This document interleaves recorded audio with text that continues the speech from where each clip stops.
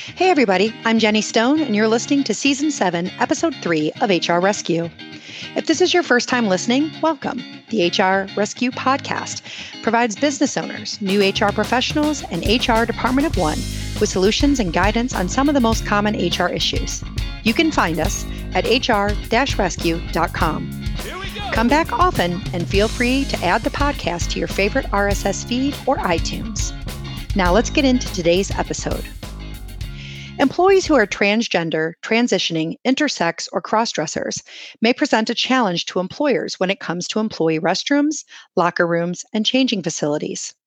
Employers should know how to handle such issues and be prepared to address the needs of such individuals, as well as their coworkers, in order to minimize the risk of employer liability, as well as to ensure personal privacy and confidentiality, and to maintain respect and dignity in the workplace.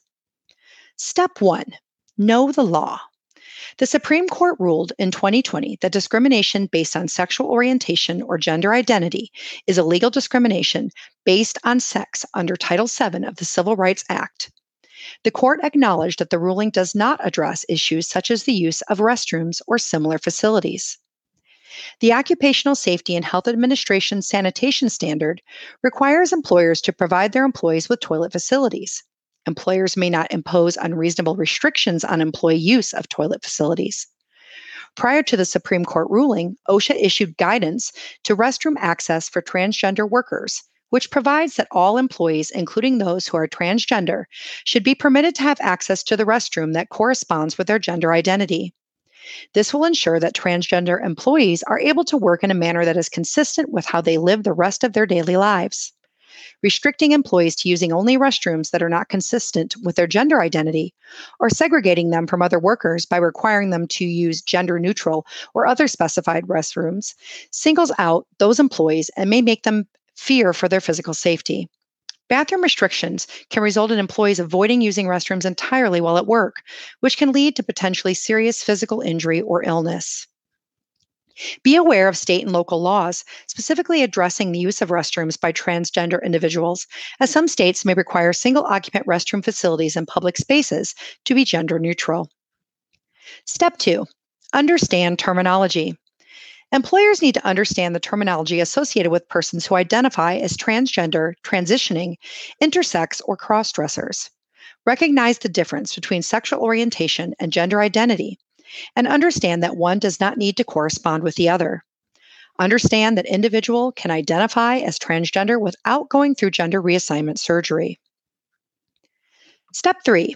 Permit employees to use the restroom corresponding with their gender identity. All employees should be permitted access to restrooms that are safe, sanitary, convenient, and dignified. Employers should permit all employees, regardless of their sexual orientation or gender identity, to use the restroom that corresponds with their full-time gender identity and presentation. An employee should not be compelled to use the restroom of their designated sex at birth, especially if the employee is in the process of transitioning or has chosen to live their life presenting as another gender. Employers should respect and recognize the right of individuals to self-identify, regardless of surgery or documentation. Employers should not require identification or proof that an individual is entitled to use a particular restroom.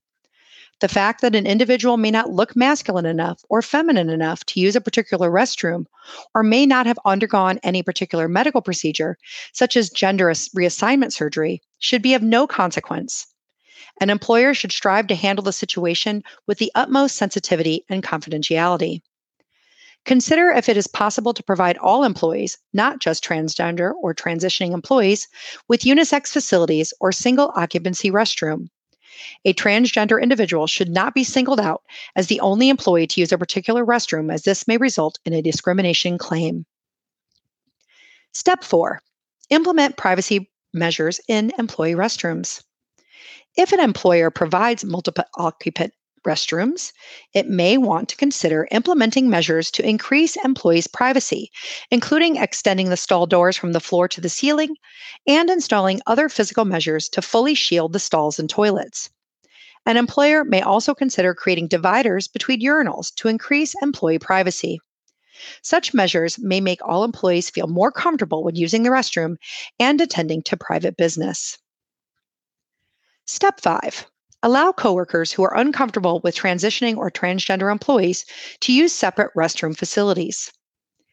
Coworkers, as well as third parties, such as customers or clients, who are uncomfortable with transitioning or transgender employees using the same restrooms as them, should be allowed to use another restroom facility or a unisex single occupant restroom. However, the burden should be on the non-transitioning or non-transgender individuals to use a separate facility and not the reverse. Otherwise, an employer may risk a discrimination claim based on sexual orientation or gender identity. It is not the responsibility of the transitioning or transgender individual to accommodate. Step 6. Consider single occupant gender neutral restrooms or stalls. If it is practical and economical, an employer may seek to provide employees with a single occupant gender neutral restroom facilities that are not solely designated for or restricted to a specific gender. Doing so can make all employees feel more secure and comfortable, as well as ensure greater privacy for all employees. An employer may also want to have one restroom, which is fully enclosed, and private stalls, including locks from the inside and occupied signs on the outside, that is gender neutral. Step 7. Implement privacy measures in employee locker rooms, showering areas, and changing areas. Employers may want to consider implementing privacy measures in employee locker rooms, showering areas, and changing areas that will provide employees with a greater privacy and allowing them proper dignity and respect.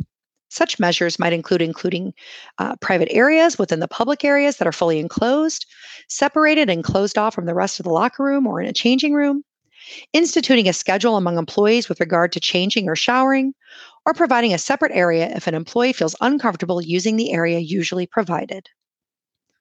Step 8.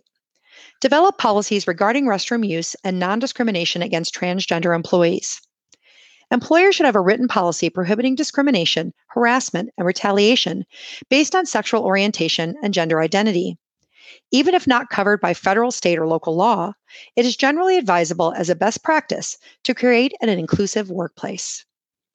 Additionally, an employer may want to memorialize a policy regarding restroom use in order to avoid confusion and provide guidelines to all employees.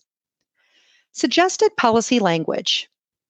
A transitioning or transgender individual shall be permitted to use the restroom facility based on their gender identity or current gender presentation. Coworkers who have personal concerns about sharing a restroom with a transitioning or transgender individual may request to use a separate facility. We hope you enjoyed today's podcast. Please subscribe so that you never miss an episode of HR Rescue.